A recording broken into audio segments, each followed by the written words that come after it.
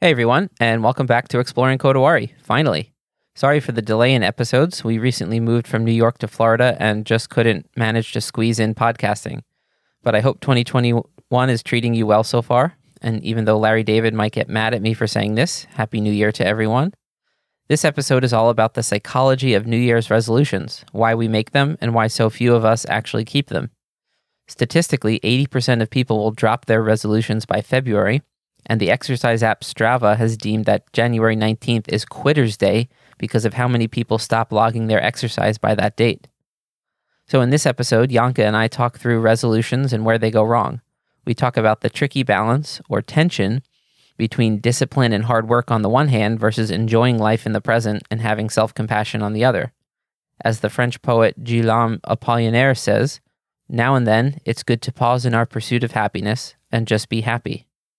But knowing when to pause and be happy and when to dig in and be disciplined can be hard, especially because our brains are so good at lying to us. And then digging deeper into resolutions, we also zoom into the psychological idea of what a sacrifice is, how discipline is really making a bargain with the future. Psychologically speaking, human beings had to discover the future. We are unique in that we became self-aware enough to conceive of ourselves and to conceive of the future, and even better, to realize that sacrificing our impulses in the present can lead to less suffering in the future. It seems obvious to our modern brains, but from the evolutionary perspective, it's quite an amazing discovery. Oh, and lastly, we decided to start a New Year's tradition for the podcast, since part of the Kodawari philosophy of our podcast is self-improvement, not arriving there, so to speak, but realizing the path is the goal type of thing. We thought we would also start a tradition of the first episode of the year being a check-in with the podcast philosophy and asking ourselves what the meaning of life is.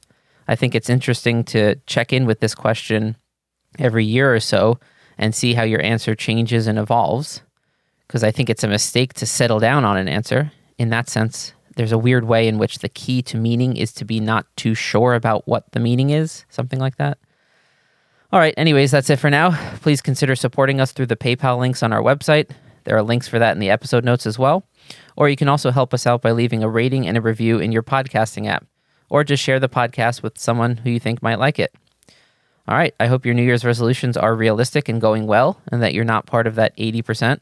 And if you are, remember that New Year's is a made-up thing, and you can start being better at whatever you want, whatever day you want, tomorrow at breakfast. All right, thanks for listening, and enjoy the episode. Okay, Exploring Kodawari 2021 edition is now official. I'm nervous. I haven't done this in a while. I know. I'm excited, actually, yeah. We are officially set up in our new apartment. If it sounds a little bit echoey, the room's a lot bigger, so we might have to deal with that. That's hard to fix in post, but my apologies if it sounds echoey. If not, awesome. Apologies on big room. So we're now 21 days into New Year's. I figured it would be a good thing, one, to just check in like with the New Year's attitude of like, how's the concept of the podcast going and looking forward, and then also New Year's resolutions, right? Yeah, 21 is Did actually... you make any? Yeah, but wait, hold on. 21 is actually a very significant number. Do you remember I told It's you half this? the meaning of the universe. I mean, 42. Yeah, that's true. But also on this YouTube video that I watched, the approximate time that people give up on their New Year's resolutions is on day 21. Oh, really? Yeah, it takes approximately 21 days. Yeah, it takes approximately 21 days to build up a habit, and then usually people like give up around the 21st day. So, yeah. Interesting. Well, I can't say that I formed any very specifically disciplined ones this year in terms of like do this every day or something. Knowing we were about to move, I knew that like too much chaos would be thrown at us. I mean, in the first few weeks of January. I'm more busy just trying to get myself out of the bed. I think that's like a successful thing to do. That too. You mean just like 2020 down in the doldrums kind of thing? Yep. In the middle of a pandemic, that's like too much. Yeah, but I meant also just knowing that like you're going to wake up sleeping on the floor with boxes everywhere and, you know, say you're going to leave at 8 a.m. and end up leaving at 1:30 p.m. You know, things like that are going to happen. There's just moving is so chaotic that I didn't expect to have January be a beautiful month of like up at 7 every morning and start with yoga and do, you know, to build these go to farmer's market with our, reusable bags. Yeah. Yeah, no thanks. Yeah, just and like smile at the birds as they land on the tree on your way out the door. And from here, I think we can connect to the fact that like it's really nice that if that's working for some people, but you and I think, are very like our personality types would not jive with like the because what I would my brain would end up seeing it as a sort of obvious persona of who maybe some part of me wishes I could be, but it would have to block out too much of some other aspect of my personality. I don't even want to say like the nihilistic part, but maybe I do. No, I mean too much of our personalities about like what makes us us. We're kind of we're like not in a bad way. I'm kind of happy with this. I think it's a sign of intelligence. I know we're messy people. Like our minds are messy. Like we're messy thinkers. Like messy. Like I don't know. Generally, like so. Trying to be like super structured, like 7 a.m. up. Like I think that's absolutely not sustainable. In terms of just like a specific, obvious detail, let's say like the neatness of the apartment, I would say we balance the chaos order dichotomy pretty well. Like, we never let it go like beyond a certain. But we're not like Nazis about it or something. Exactly. I'm not going to be like, That's why Whole Foods at 6 a.m. is not going to work for us. Right. And definitely, I think since we moved to a new apartment and like there's all these new routines, things are in different places. The garbage going out is a different thing. You walk a little bit further, all these little weird things are. It takes you a week to figure out how the recyclables work. It's pretty much, yeah. And like a weird amount of research. And it's like kind of a good chance to make a fresh start, which is sort of what New Year's resolutions, I think, are about. People have this idea that, perfect. Come January 1st, it's like my past version of myself didn't exist.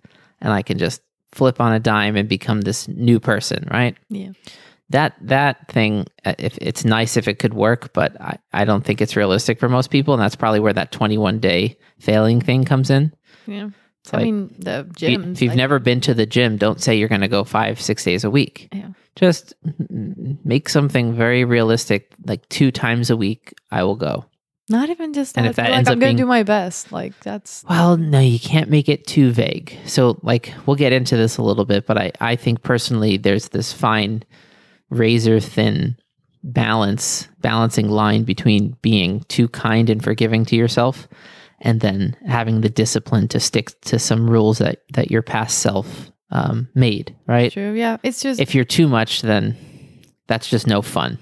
Yeah. Maybe you'll have some success, short and medium term, but I think long term, the effect that has on your personality, and it makes you a shittier person for people to hang out with, and all of those things are just a net negative, I think, personally. You might decide I want to be super conscientious and work my way up the ladder at some company and make more money than Luke does playing the trumpet and teaching, right?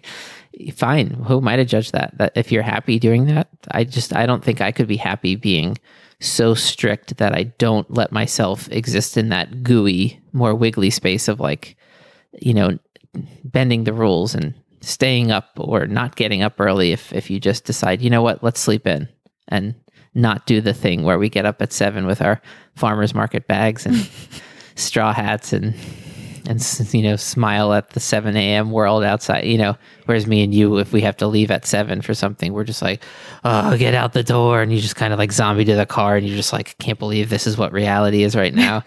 We're just not morning people. Absolutely not. I've been really trying to get up earlier in the morning, but I am not a morning person. I think you can change that, but part of it is definitely genetics, I think. Like I know my parents are not morning people either. Like we were always like breakfast was at like 10. I would say it's 10 genetics. Was like early, When I hear from people who do successfully get up like super early, what they describe as the struggle, I'm like, I don't think you know what the morning struggle is. Like, that's not what I go through. I kind of see my brain on this edge of like, life is meaningless. What's the point of anything? And then like something just like jolts me up and I'm like, if I just start doing things, the juices will start flowing. And usually they do. Like what I do at night. Like I just really like it. I have a different kind of appreciation towards life at night. It's really weird how that works.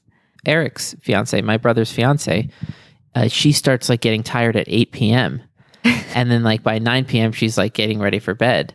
And that's when I start going like, all right, I think I finally woke up for today. I know people going to bed at 6 p.m. I'll tell you that much. That's just unbelievable. You know, if you worked a legit night job, you would probably go to bed at 6 and wake up at midnight and, you know, whatever. I don't know.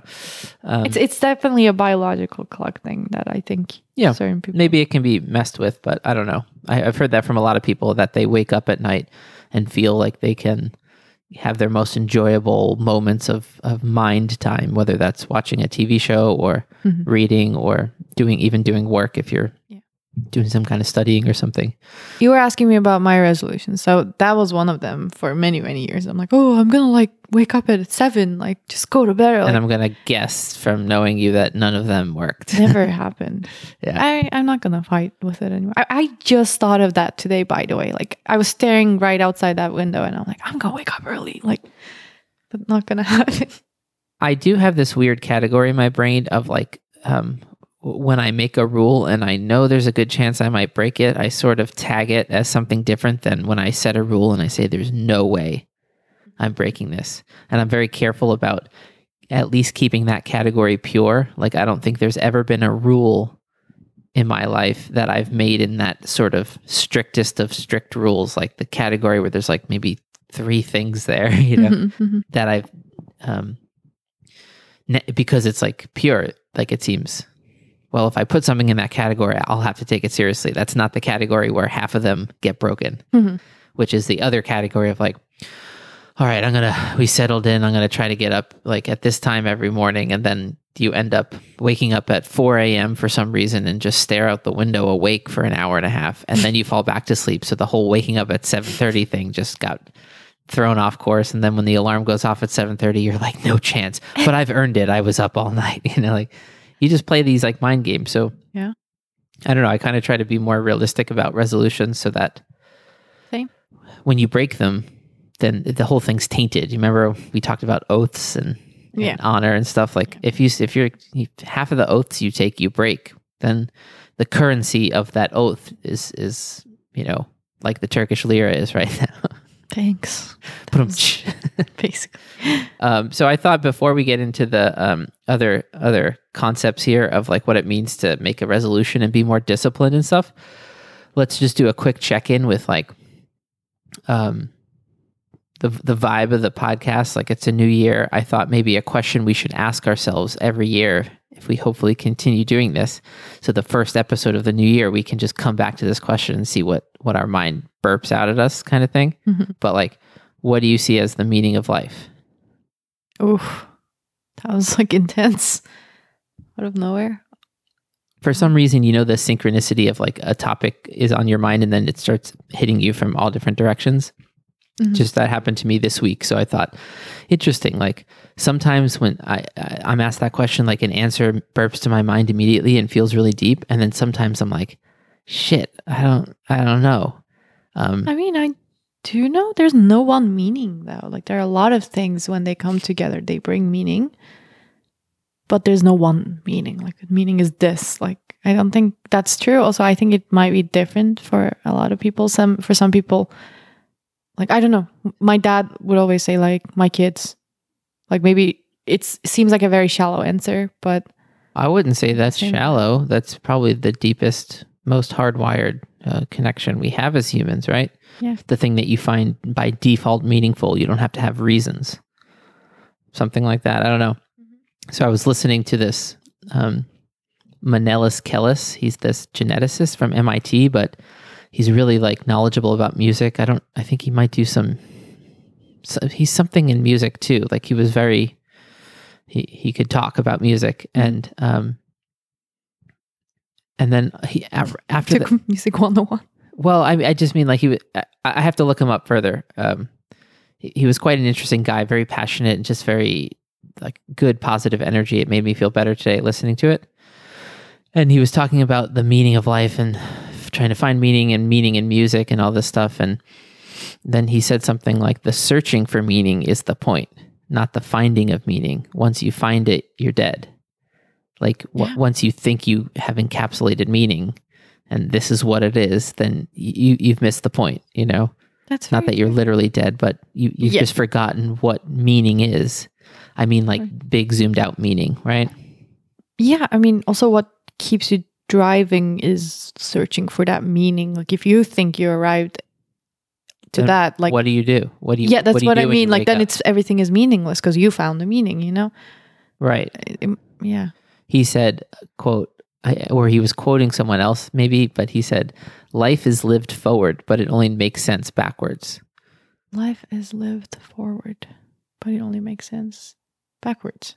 It's like we attribute meaning by looking to the past and building the chain of events and saying we notice the details that are relevant, right? Yeah. See.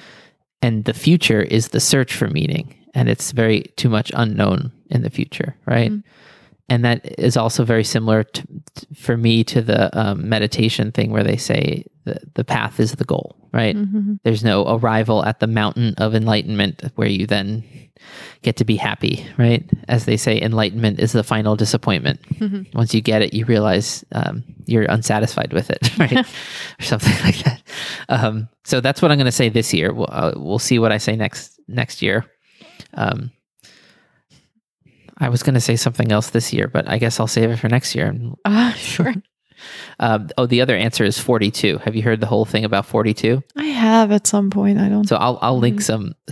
Actually, it was this Manelis Kellis guy that was freaking me out today.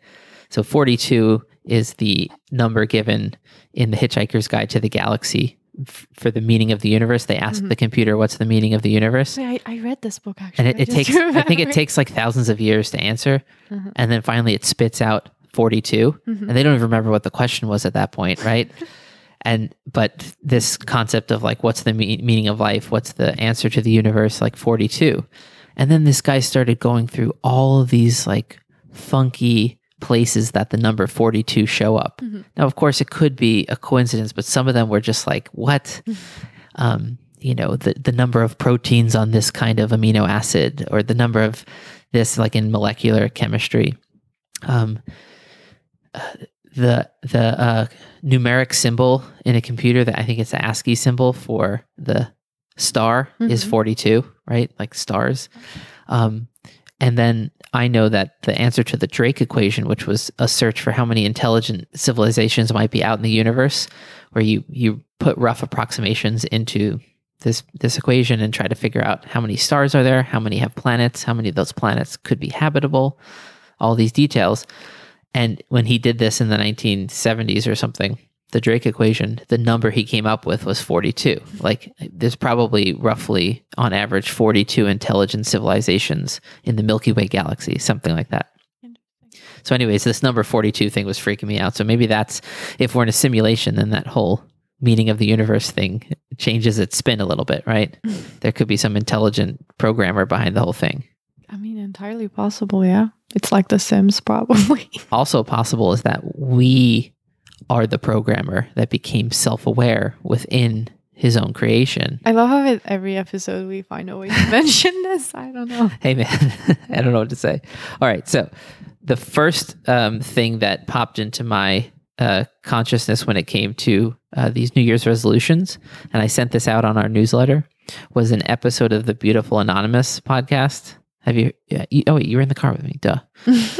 So we listened to this on the way down from New York to Miami, and it was basically, I don't know how many people, maybe 60 people. I think you said 100, no? I bet it was 60. Like yeah, we were 60, halfway through, I think, and each one's a minute.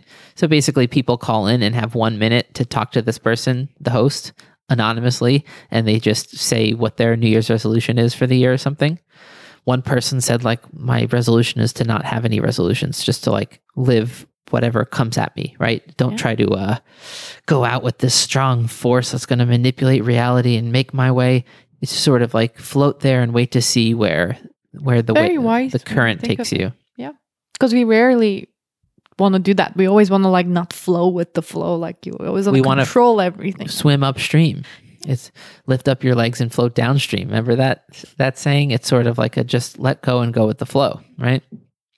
Sometimes you shouldn't. I don't know. But if you're someone who was too conscientious in 2020, which show me that person. Jeez.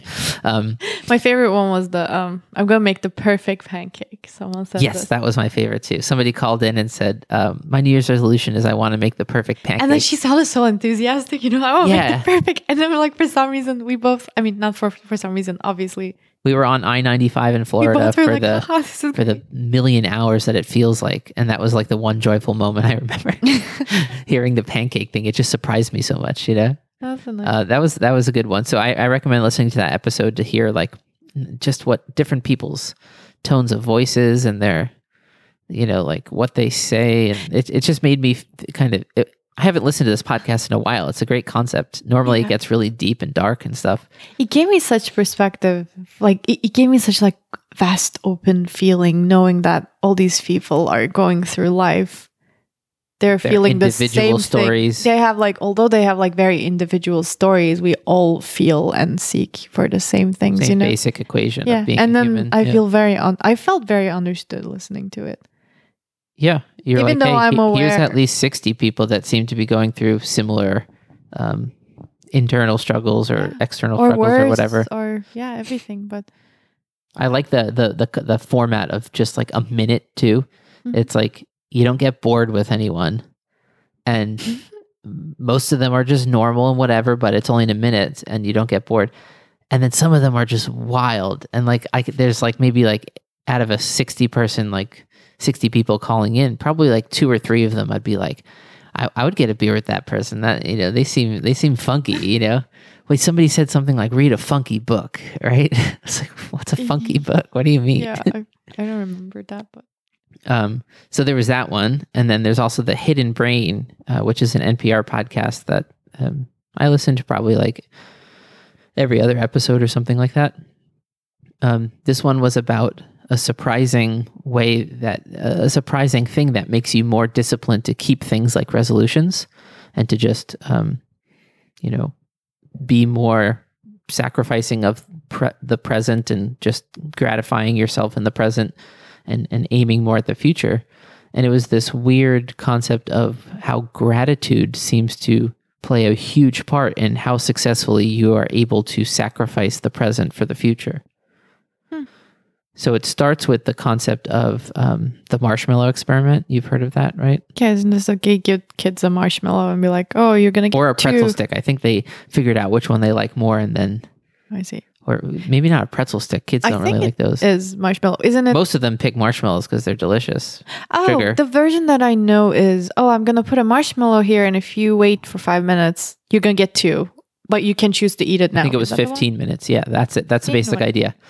So the kids presented with like, eat the marshmallow whenever you want. But if I come back, when I come back, if the marshmallow is still there, you'll get a second one. Mm-hmm. And then from what I know, the kids that immediately ate the marshmallow, like I think they came to the conclusion that the kids chose to wait, like were more successful in life. I mean, in what way, in what form, who knows? Well, so when they came back and checked in on the same, I think it was only 32 kids, but the ones that, like you said, the ones that had waited the 15 minutes and eaten the 2, generally speaking, did better on SAT scores, got higher educational attainment through like college and masters and stuff, were healthier. They had a better body mass index or whatever. And I think that it's a little controversial of a study, but the basic idea has been reproduced many times of testing the ability of the brain to attenuate impulses in the present, right? Like just grabbing for the marshmallow at the level where the marshmallow is at the grocery store. It's still in like conceptual land, right? Should I go get the candy I'm craving? No, I shouldn't. I can treat myself once a week, and I should wait until Tuesday or something. I already did it this week. And then it goes away, and then it comes back and starts poking you, and you're like, oh, but I would love to have some ice cream right now or something. And then you go, no. But when the thing is right in front of you on the table, it's not just this little poking. it's like the wave of impulse moves through your arm, and you're almost feeling your arm go to grab the marshmallow without you, right? I know that feeling. And it's in your mouth before you. So well, I mean, as an adult, I'll tell you that much. Like whenever I'm at a party or something, and if there's like a bowl of like chips or something, Yeah. sometimes that's the only thing I can think of. Like it's so weird. I'm like, yeah, it's like, is it socially awkward that I keep reaching? Like I think people are judging me, or like, See, but you have a pretty good relationship to your, like, that like food just turns your brain into this like predator mode. You're like, and you've learned how to I can work be with very that mindful in a disciplined way. I'm so aware that I cannot control myself. Like, not that I cannot. That's too extreme. You've I'm not learned how to tame that overweight or beast, anything. right? Yeah. There's a brain defect in the amygdala, and I think they can maybe even induce this in animals or something. But like when this part of your brain stops working, you always feel thirsty, right? Oh yeah, that's the thing. It's Remember not that you don't Taser? know that you're full of water. It's that you actively feel thirsty, like Dumbledore after he fucking drinks the water in the cave. Aquamenti. Yeah. So, and you just drown yourself to death by drinking too much water, right? Yeah, So the brain can just give you these impulses that control your behavior. Yeah. The Taze in Turkey, Yeah. the one that ate the wall, or the one that No, that's also a psychological thing, I think. But no, she was like thirsty. She was drinking like gallons of water. That's it. I thought you saw the video, but so whatever. I think I have it, but I kind of confuse all Taze videos. Taze is just like older Turkish women. They're all in the same category of like weird Taze video. So yeah, the marshmallow experiment has been repeated in different ways. It's just famously called that. And this guy that was on Hidden Brain, David DeSteno, he's a psychologist at Northeastern. He has done these studies with adults actually. And the way they do it with adults is obviously not marshmallows or ice cream or something, but they use money. Mm-hmm. And they say like, you can get $17 now, or today walk out of here with $17, or leave your info and we'll mail you a check for $100 in a year. In a year. And they play with the numbers a little bit. And like, I think when it gets to a low enough number, they say, wait for the $100, right? Mm-hmm. If you're worried about going to the grocery store to have enough money for dinner, you're probably going to take the $17. You don't have time to wait for a year, right? Mm-hmm. So there's those factors too. And then he started playing around with like what kinds of priming that you do beforehand to these people will affect how they do on these, right? Mm-hmm. And it turns out that instead of thinking of emotions as the enemy, like, you just want that ice cream right now, but you said no ice cream in January, whatever your thing was, right? Mm-hmm. Or no more ice cream ever, right? Which, come on, once in a while you should have ice cream. You think of it like your emotions are your enemy, right? Like, oh, I just emotionally want this, and my logical brain has to remember I made this deal. I'm trying to lose weight, sacrifice the present so I can have a better future where I'm healthier or whatever. And his point was he found that gratitude as an emotion actually helps you make these better short-term sacrifices for long-term benefit equations. So you could put people into a state of gratitude by just having them go through a questionnaire, or just think about this and, basically do like a gratitude meditation with them. And then when they do these same studies, what was it? I think it doubled it. Yeah. And what we found was when they were feeling grateful with, maybe I can find these studies and link them if you care about looking at the details, but they were making the decisions right after they were told to reflect on something they were grateful for. Mm-hmm. It doubled their self-control in the presence. That's very interesting. I mean, it makes a lot of sense, obviously. Yeah. It doesn't make sense logically, but it just makes sense when I think to my own, when I have that bigger picture gratefulness towards life. When I'm feeling grateful, or I'm doing a gratefulness meditation. Yeah, that definitely. I'm more likely to make the healthier decision that has a longer term benefit, even if that longer term is like just tomorrow, right? Yeah. Like I instead of staying up and watching a TV show again and just delaying tomorrow, I think more of like, I will go to bed at this proper time and give my body a rest. Thank you, body, for taking care of me all these years. You have more of that sort of you recalibrate your short-term, long-term equation. Instead of buying the ice cream yesterday.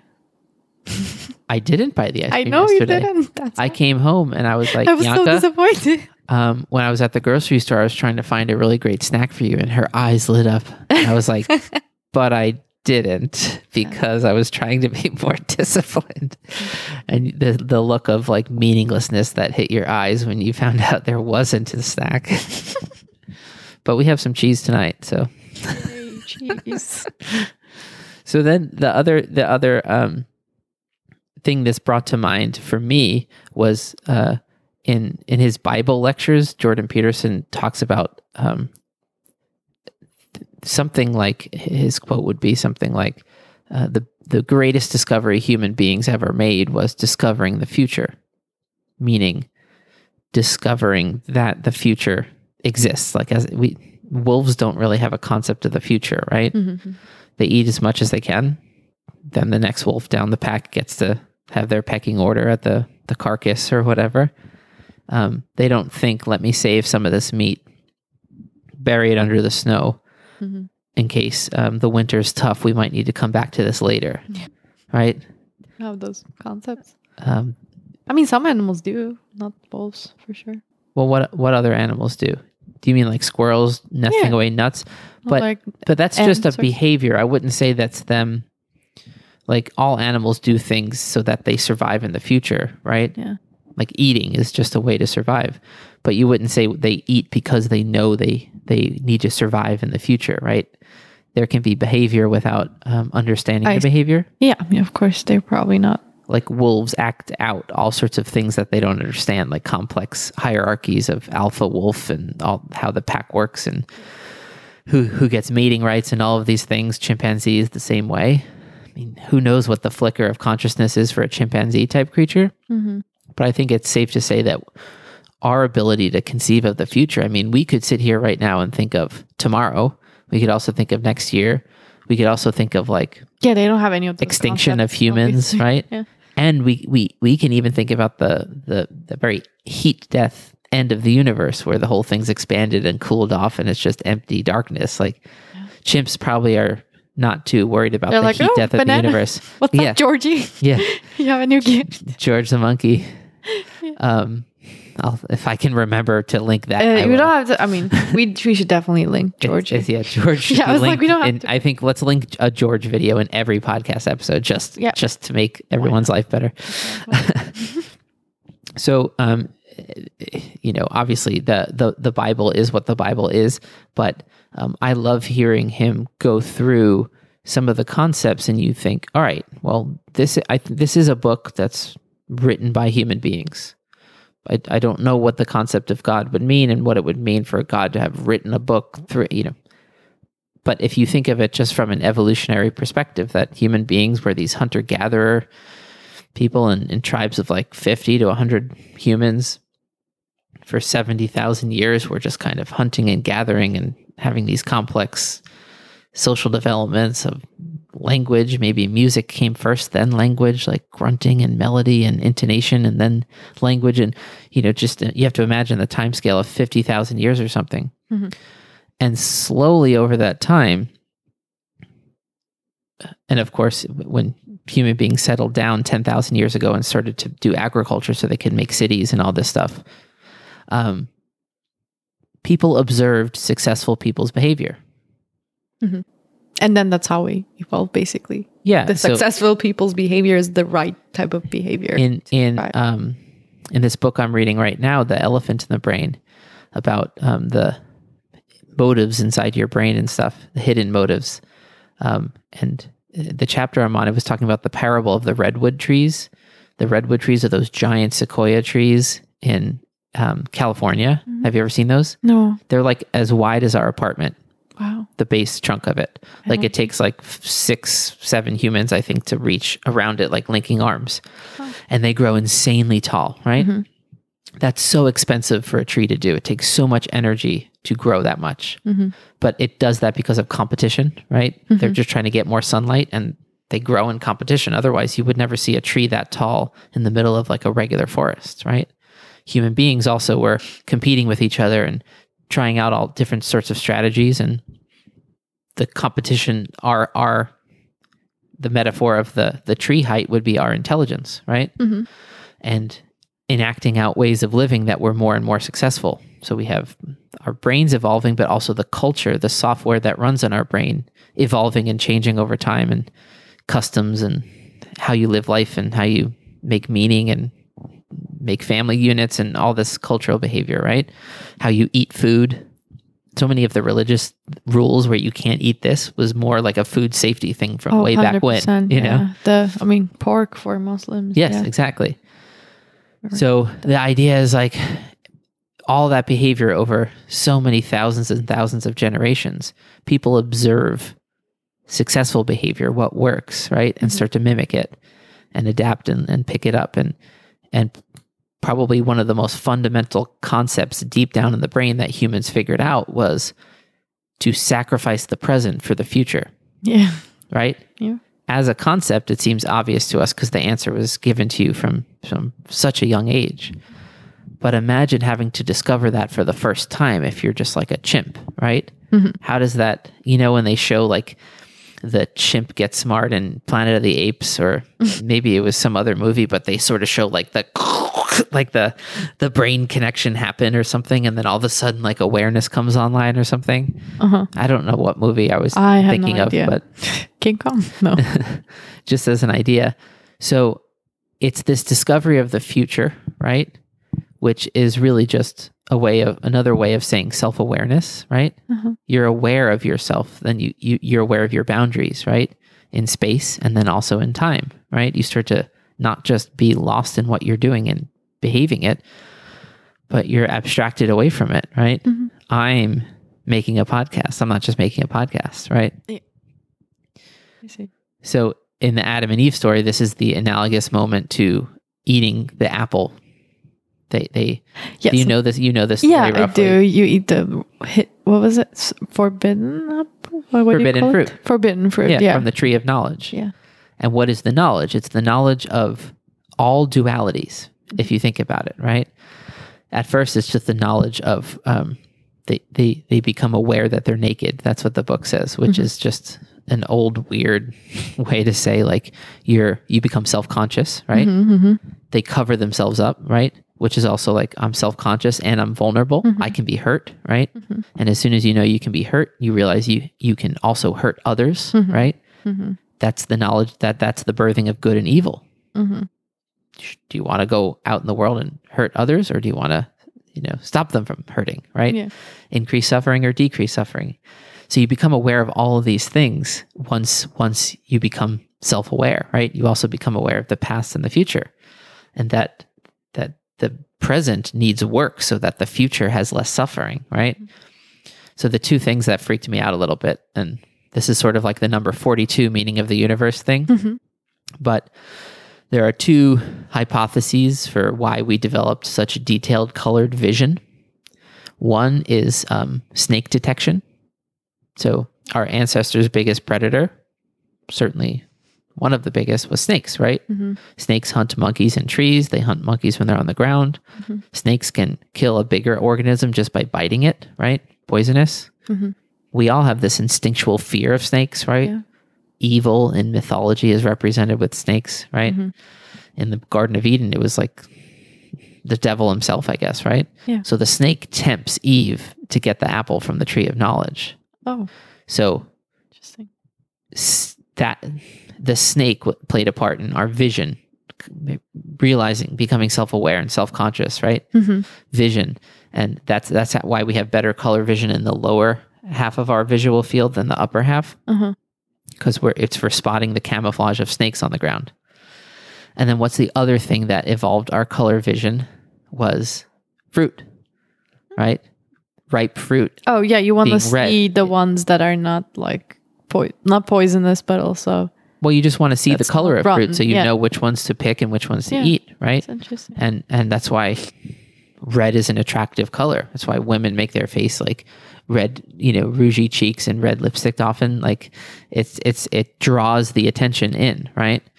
So it's just a funny coincidence that an old book written by humans just weirdly encoding some knowledge about life, some lessons about life, whatever the Bible is, like a meta story about life.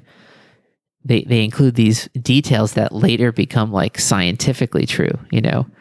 I don't know if I wrote it down here, but I'll link it. The snake thing is a whole book. It's called like Snake Detection and the Colored Visions of Human Beings or something. Like, it's quite interesting that why would we have color vision if we don't need it, right? Mm-hmm. You have things that you need. Things are expensive in evolutionary terms, and you only get new skills if you need them. And we needed to detect snakes. It helps you survive when you can spot a snake and warn the other people, right? Yeah. And then snakes developed camouflage to try and hide from us. And then our vision got better to try to detect that better camouflage. And it's called an evolutionary arms race, right? Mm-hmm. So anyways, that's just a weird side detail into the Garden of Eden about like, the sort of biblical like thing he traces to like the moment that human beings discovered the future, right? Mm-hmm. The other story of sacrifice is the Cain and Abel one, right? Is that the same one as? So Adam and Eve were kicked out of the Garden of Eden because they ate from the tree of knowledge, disobeyed God, right? Their children were Cain and Abel. So Cain and Abel are like the first actual human beings. Adam and Eve are like these weird, God creations, right? Okay. Cain and Abel were the brothers, right? Abel is every sacrifice he made. And by the way, that's what that second story is about, sacrifice, right? Mm-hmm. What is a sacrifice? I don't know. You define it, dude. You define it. I'm just asking you for like, not like the dictionary definition, but like when you hear that word, or what is the word in Turkish, and what conceptually does it like spark up for you?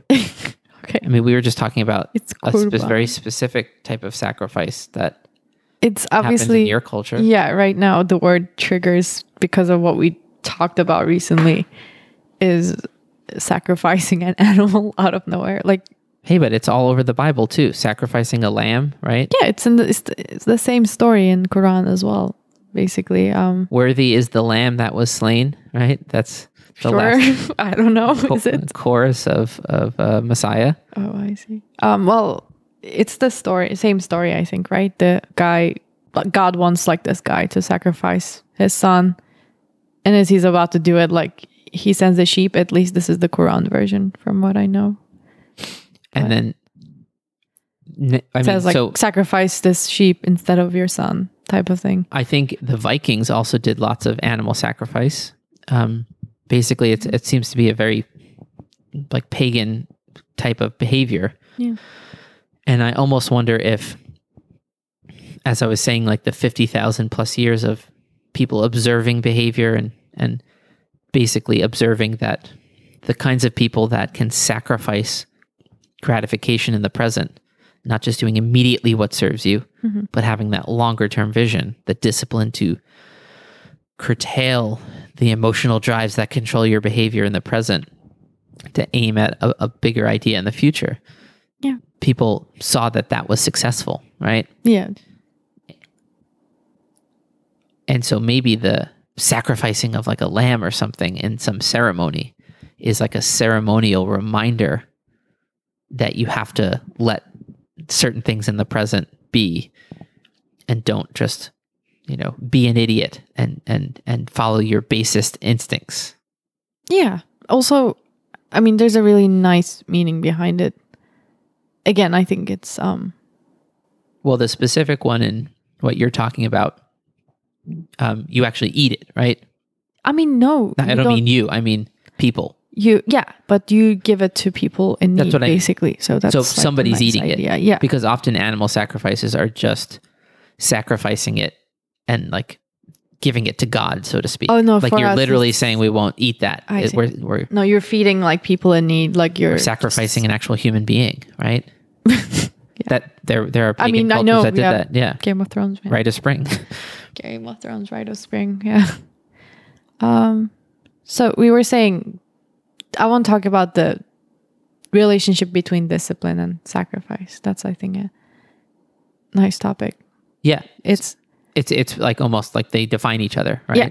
You basically have to sacrifice something from present. I think you sort of said something similar to this just now. So this is a quote from that Peterson lecture. You're not disciplined if you just do something you want more rather than something that you're doing. So let's say, like I told myself I wouldn't eat ice cream. Mm-hmm. All right, so I'm just going to go have cookies. It's like, it's the same thing. Like you could want the cookies just as much as the ice cream. You're not really sacrificing, right? Or flip that around and make it cookies, ice cream, whichever way the equation works for you. It depends what you like more. And it's not discipline, right? Mm-hmm. Discipline is you look into the future and you decide that when you make today less impulsive, tomorrow will work out better. Yeah. But to what extent, you know what I mean? Like, how do you find the balance? Like, for instance, when I'm thinking about with our education, I don't want to say our, but specifically, like if you start at a young age, like on a music, like let's say you're playing an instrument seriously, not just stupid private lessons, but more like how I did, for instance, like it was very serious. Aiming at a career in music from a young age. Yeah. It was always taught to us as like, you got to sacrifice from like, now. Just that's always been the concept. If you want to like be successful, you got to like do this, do that. Like my friends would like, go out, like whatever, swim in the pool, like just chill. I would be practicing, stuff like that. But then if you grow up with this concept blindly, when you make it to a certain age, you just crack. You have like a weird moment of like, okay, so to what extent? Yeah, mine was never out of balance, to be but like honest. Like my mom quite was a fun teenage years. Yeah, that's what I mean. Yeah. Like my mom was very like not nonchalant, like super chill. Like she was never like a tiger mom. Like she was the opposite. She's like, okay, please come out of the room. Let's like have fun type of thing. So mine was very balanced, I think. But even in that scenario, like I hit a certain age where I'm like, wait, why do I delay gratification constantly? Or like, why do I just constantly like chase something? That's I was probably too disciplined until age 21, 22. And then I started to realize the value of just bringing more fun and joy and letting go and those kinds of things. Yeah. I would say no to going to parties because I thought I should practice for a third time today. That's like insane. But something was wired in me like, your future self will hate you when they're unsuccessful. So interesting. Because you decided things like this. I mean, I totally understand the psychology. It's just for me, I almost always knew when to stop. I never hated myself. I had to learn how to stop. I see. I never hated myself. I would always like fully commit. Like that's one thing. Well, there are a lot of things I'm ashamed of about my personality where I want to change. Ashamed is a strong word, but I'm like, I wish I wasn't like this. You should be ashamed. Thanks. But this one single thing, if I'm committing to it, I'm like, okay, I just never regret or hate myself because I'm like, if you're going to go on a vacation, you're not going to go, but then also be like, I should have. Yeah, I fully commit. I'm like, okay, done. Yeah, be on vacation. Yeah. So I haven't. Yeah, I had to learn how to do that. It took me a while. Like if I went on like a weekend away, I would bring my trumpets with me because I didn't want to not play for 2 days. And you also bring all your coffee stuff, grinder. Not anymore, really.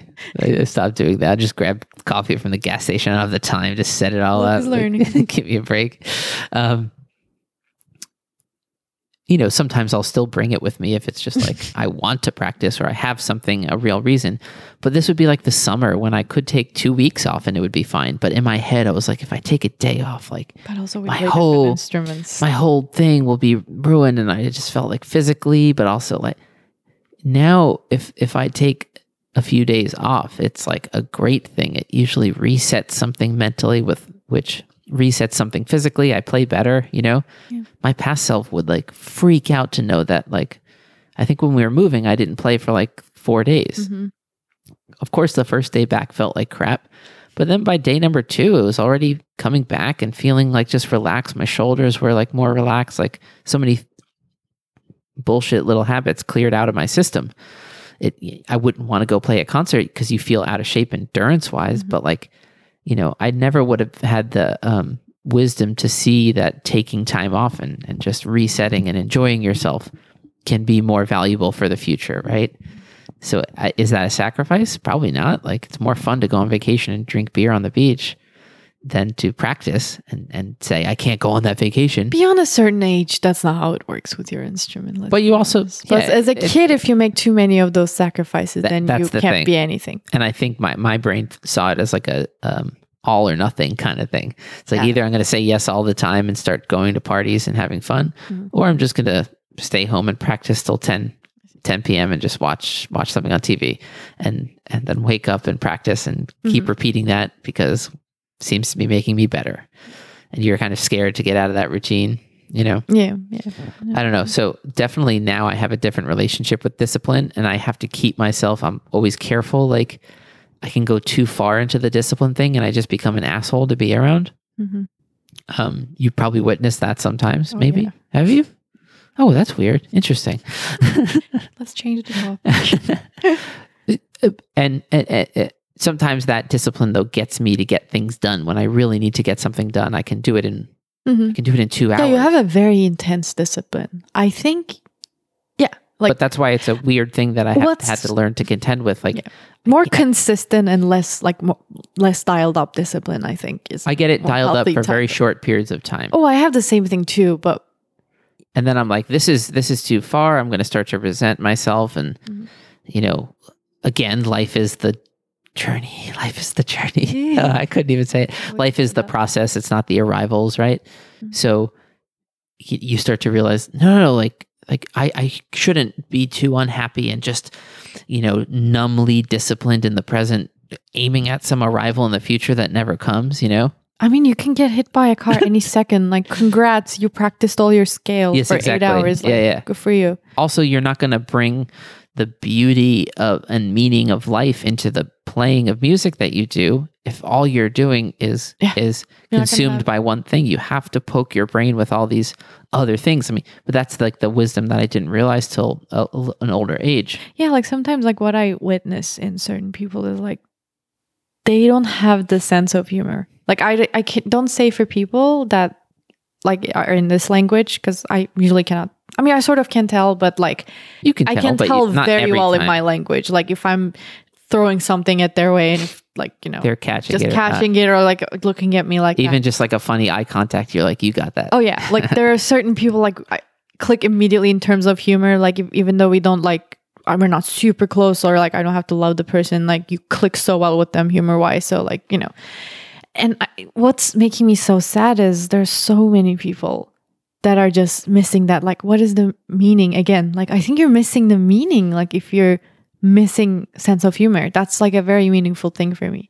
Yeah, I think not just towards music but towards life. Like that's what I mean, not towards music at all. But I also like towards music, like if you take any of this stuff too seriously, like I think you're going to burn out, right?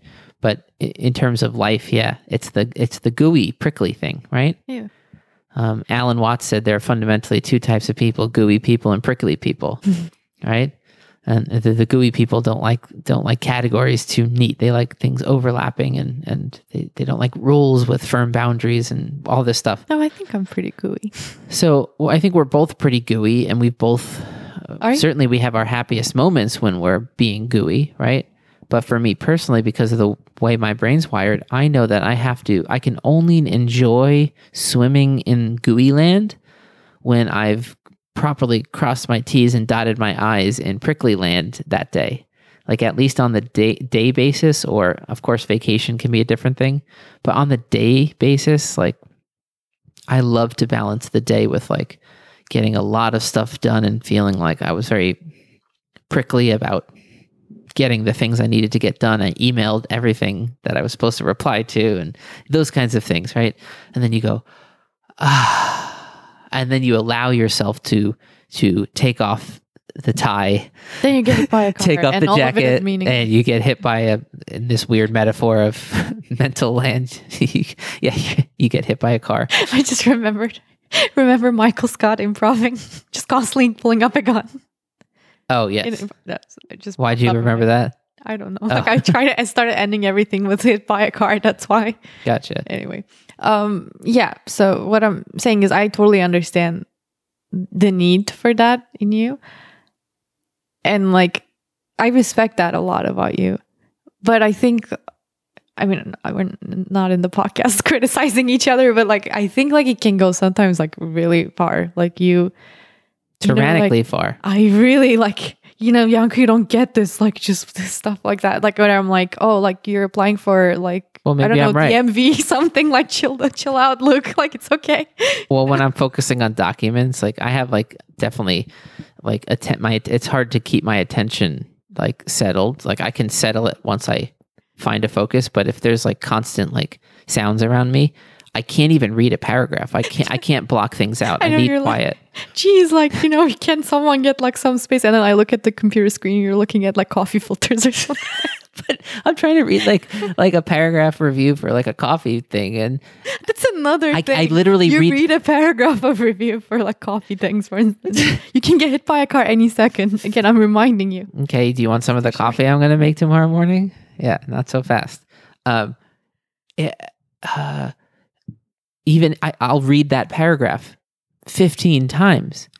And on the 15th time, I'm like, I still don't know what it said. Because like... Well, guess what? We all are like that because our attention spans are burned because of other things, not because of like me pouring water. I've always had that though. Like once I can focus on something, I have a very sharp focus and I can really put a lot of information into my head and remember it and stuff.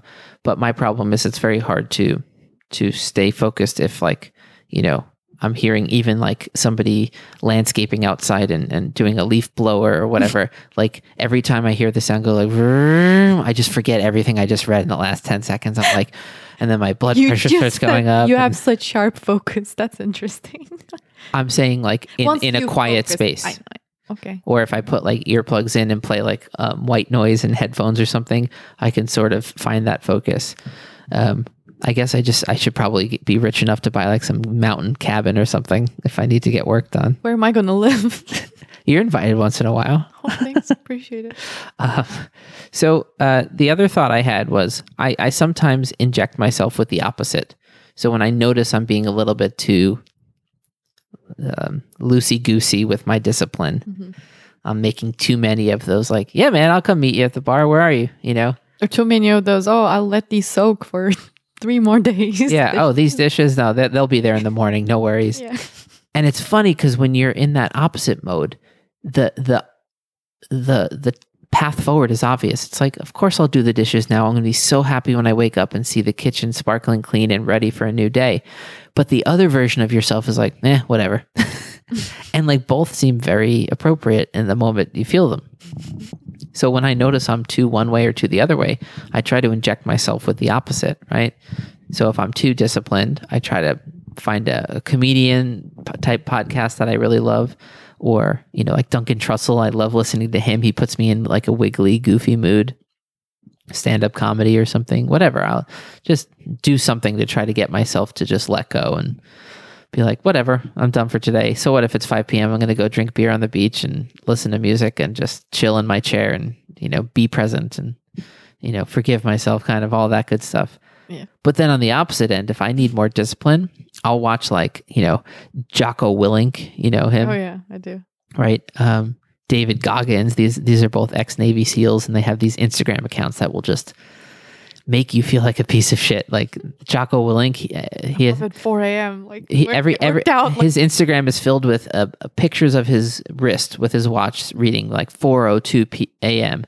And he's like, I'm done with my workout. He gets up at that and by like 5:30 he's frying like 3 eggs and a steak for breakfast.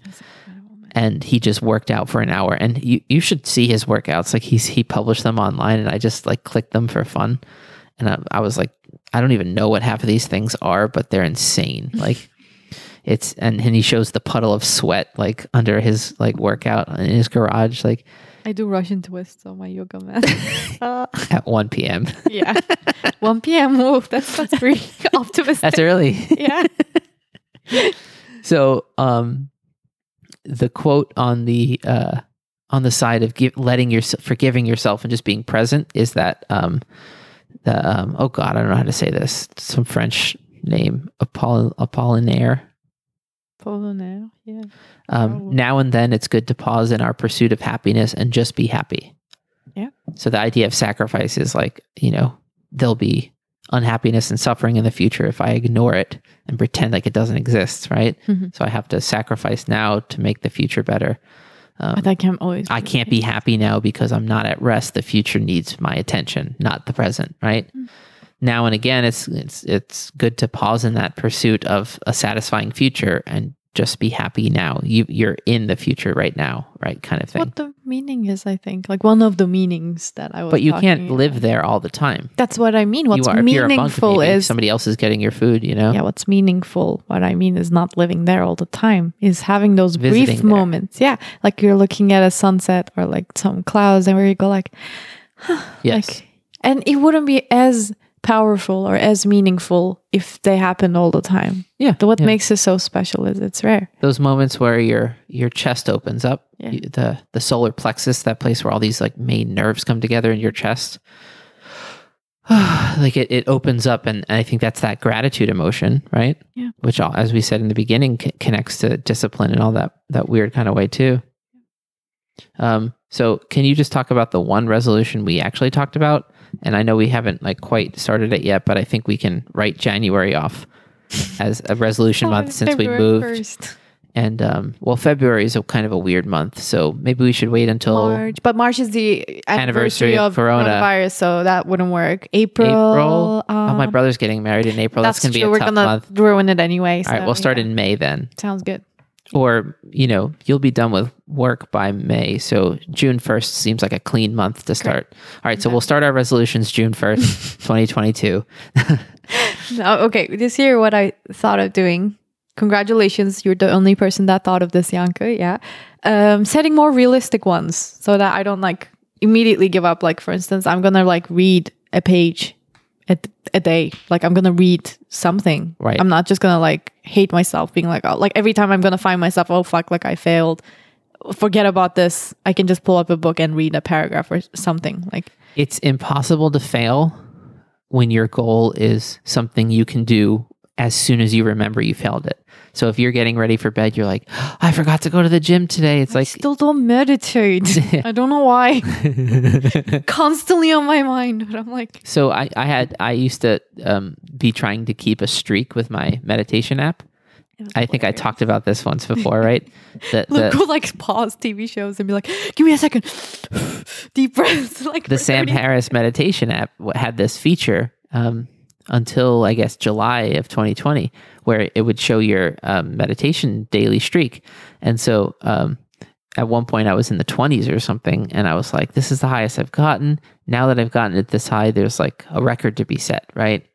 It's like an alcoholic who hasn't had a drink in like 5 years. It's like you don't want to lose all that progress by Meanwhile, the funny resetting. thing is, if you miss your actual meditation, there's an option to do like a 1 minute quick one, Well, so which is really in nice, this one, but- you could do as little as 1 minute, Uh-huh. and it counted as meditating that day. And when I discovered that I didn't have to do the 10 or 20 minute guided one to get a count, my first thought was like, oh, this is going to be tricky. Like, you know, this is a different game. But I also realized it made the goal very realistic. Sometimes I didn't find the 10 minutes to sit, or I could have, I just somehow didn't. But I always, once I knew I could do the minute one, I always kept doing it until I didn't. I don't know. But that turned into a task to do. Actually, like you weren't really, you know. I forget in my memory whether I lost the streak or basically the app updated and got rid of that feature. I think it got rid of the feature in the middle of my streak. That's why I paid so much attention to it. I was like, where did my streak go? No. And then he addressed it in the next like published lesson on the app. He said, like, this is, you know, I talked to some people and we finally decided to get rid of the streak because it misses the point. It's like you're building the streak. No, the whole point is like, so what if you missed yesterday? Today's a day too, you know, like just, it's for right now. You know, it's not about like your accomplishments in that sense. Right. Yeah. Oh, AC's coming. Yeah. I wonder how much that's going to come over the recording. Certainly a little bit.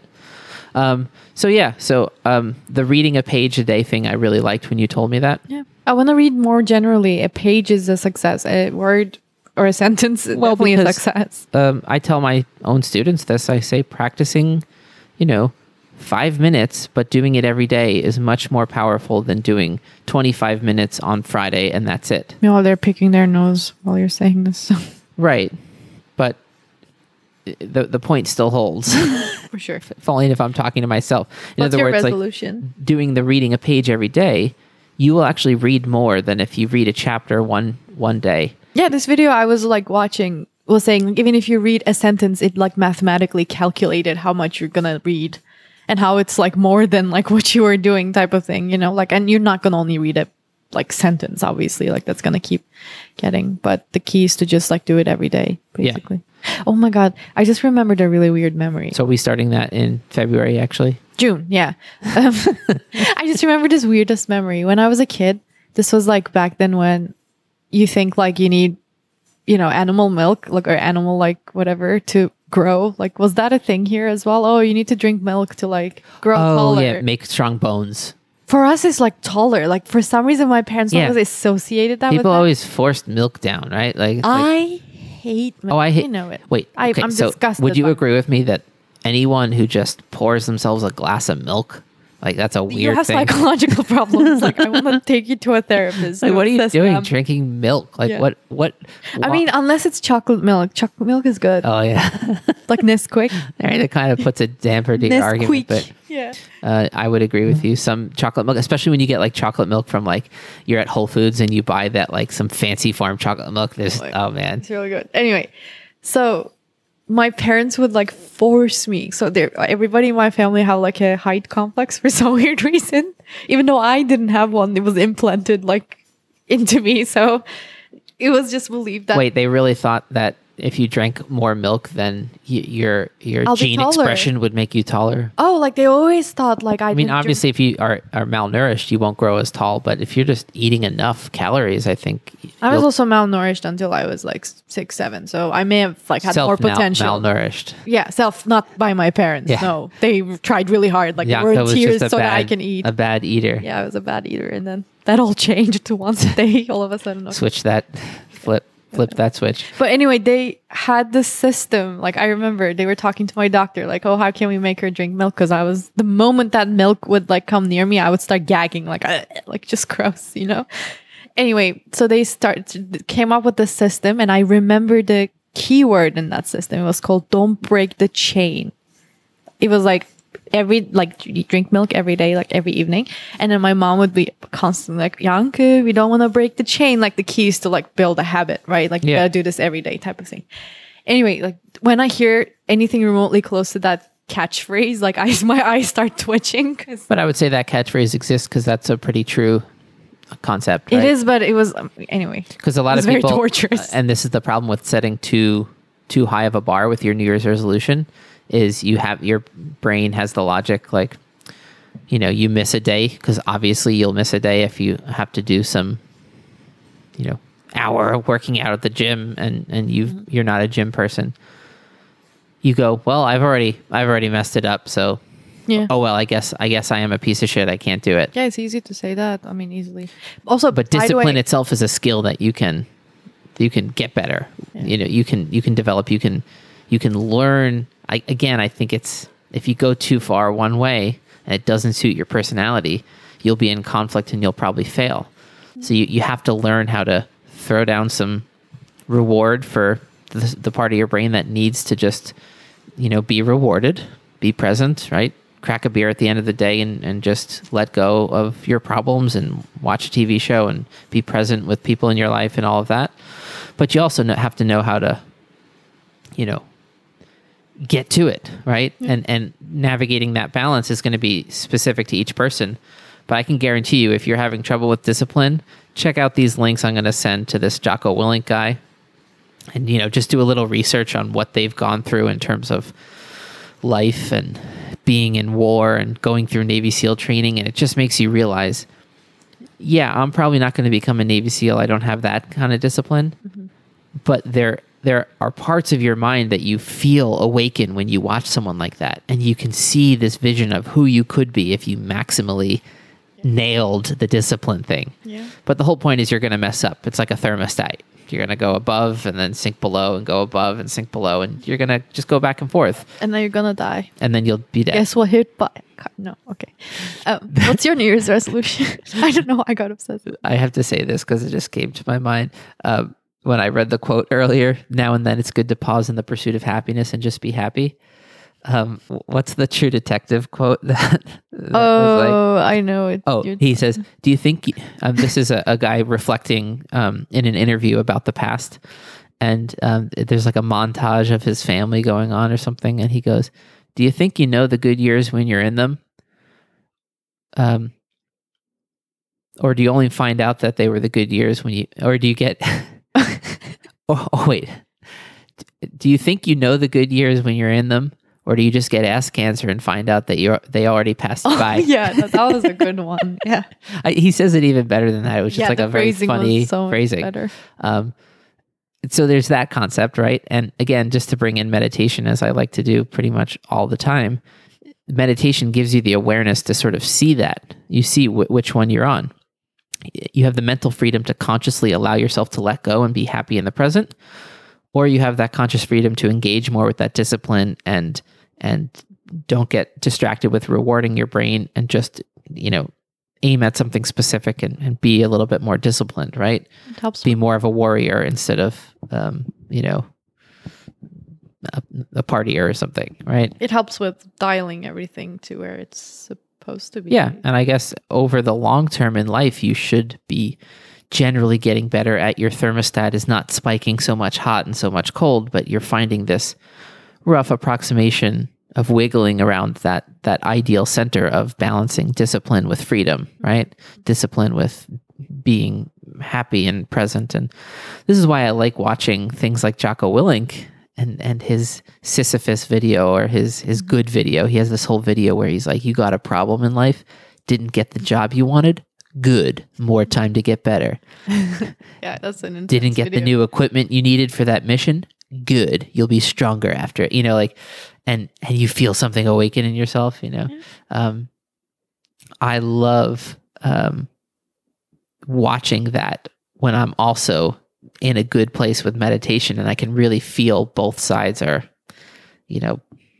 right. They're both correct. Mm-hmm, mm-hmm. And then meditation gives you that freedom of which one am I going to engage with today, depending on if you're on vacation, engage with that freedom and happiness in the present thing. If you need the present moment awareness, it gives you that. Or if you need you have to have future, the mindfulness to be able to choose that. That's what I mean. Like it gives you freedom. Makes you notice which one you're integrating today. Right. And which one is supposed to be activated. Yes. And what kind of day is today? Yeah. And some days we'll both sync up. Like halfway through the day, we'll be like, I said 50 days out of 365. Yeah, let's just say sometimes. Let's say it's like 2 p.m. or something. And we both kind of have the same energy come across us. There's nothing immediate that needs to be done deadline-wise. It's not like you have an audition tomorrow or a concert or something. So you're just in that general workflow. And we both have on the same day, we think, do you want to just go drive to a brewery or something and stop doing things especially if it's one of those days where you're not getting good work done. It just doesn't feel like you can sort of feel when your brain needs more of a reward to just not grab so tightly onto things and just let go more. Really? But definitely we egg each other on a lot. I mean, it's healthy, I think. I think if I lived by myself, I would fall way too much into that overly disciplined in a way that I don't even see starts to hurt my work. Thank right? God you have me. Especially as a musician, it's not like I'm, just, my job is not just to punch as many numbers into a computer as I can or something. It's part of being a musician is to have that wiggliness and freedom. So it's a confusing thing, this whole discipline, sacrifice, meditation, just be happy with yourself, In Buddhism, I've heard it called real compassion versus idiot compassion. Have compassion for yourself, but make it real compassion, which also has an equation of the future version of yourself and how much suffering you're putting on that person, right? The Homer thing, we'll close with that in The Simpsons. There's a problem for future Homer. Yeah. So Homer's in the middle of chugging. He's pouring vodka into a jar of mayonnaise and mixing it all up and just chugging it. And she's like, Homer, what are you doing? Like, don't you want to spend time with your kids? And like, she's like, you're going to really regret it when your kids are older and, you were just getting drunk and whatever. And he goes, that's a problem for future Homer. I really don't envy that guy. And that's why the cartoon's so brilliant. It's like that like whenever a character can say the truth, but not realize what they're saying, Yeah. I don't envy that guy. It's like, obviously you'll be that guy, right? But that's how it feels when you make a dumb decision in the present. You're like, that's a future me problem. Yeah. Good luck to that guy. I always say that out loud sometimes. That's what I love. Well, yeah, if we decide to do something fun at night and we know we have to get up early, but we both have the feeling like we really need a fun thing right now. But we never fuck up also. Like, not, I don't want to say never, but we rarely. You and I have like such a high sense of especially responsibility. If it's something that's not just self-imposed. Like, I want to wake up and do that run in the morning. It's like, no, I have somewhere to be. I mean, an appointment with another human. I've never missed one of those. Yeah, me neither. I've maybe been late. Like approximately 20 minutes to every single thing in life. Yeah. Generally, yeah, depending on the thing. I was never late to anywhere before I met Actually, you. I've never been late to a performance. I'm going to knock on wood again. I mean, no, please don't be late to a performance. I'm saying so that proves that, like, when I'm late to something like teaching or to a car appointment or whatever it is, I'm real late. There's some element in my brain that knows the seriousness of being late, and as musicians, we're hardwired with, if you're not there 5 minutes before the concert starts, like, that's the very latest.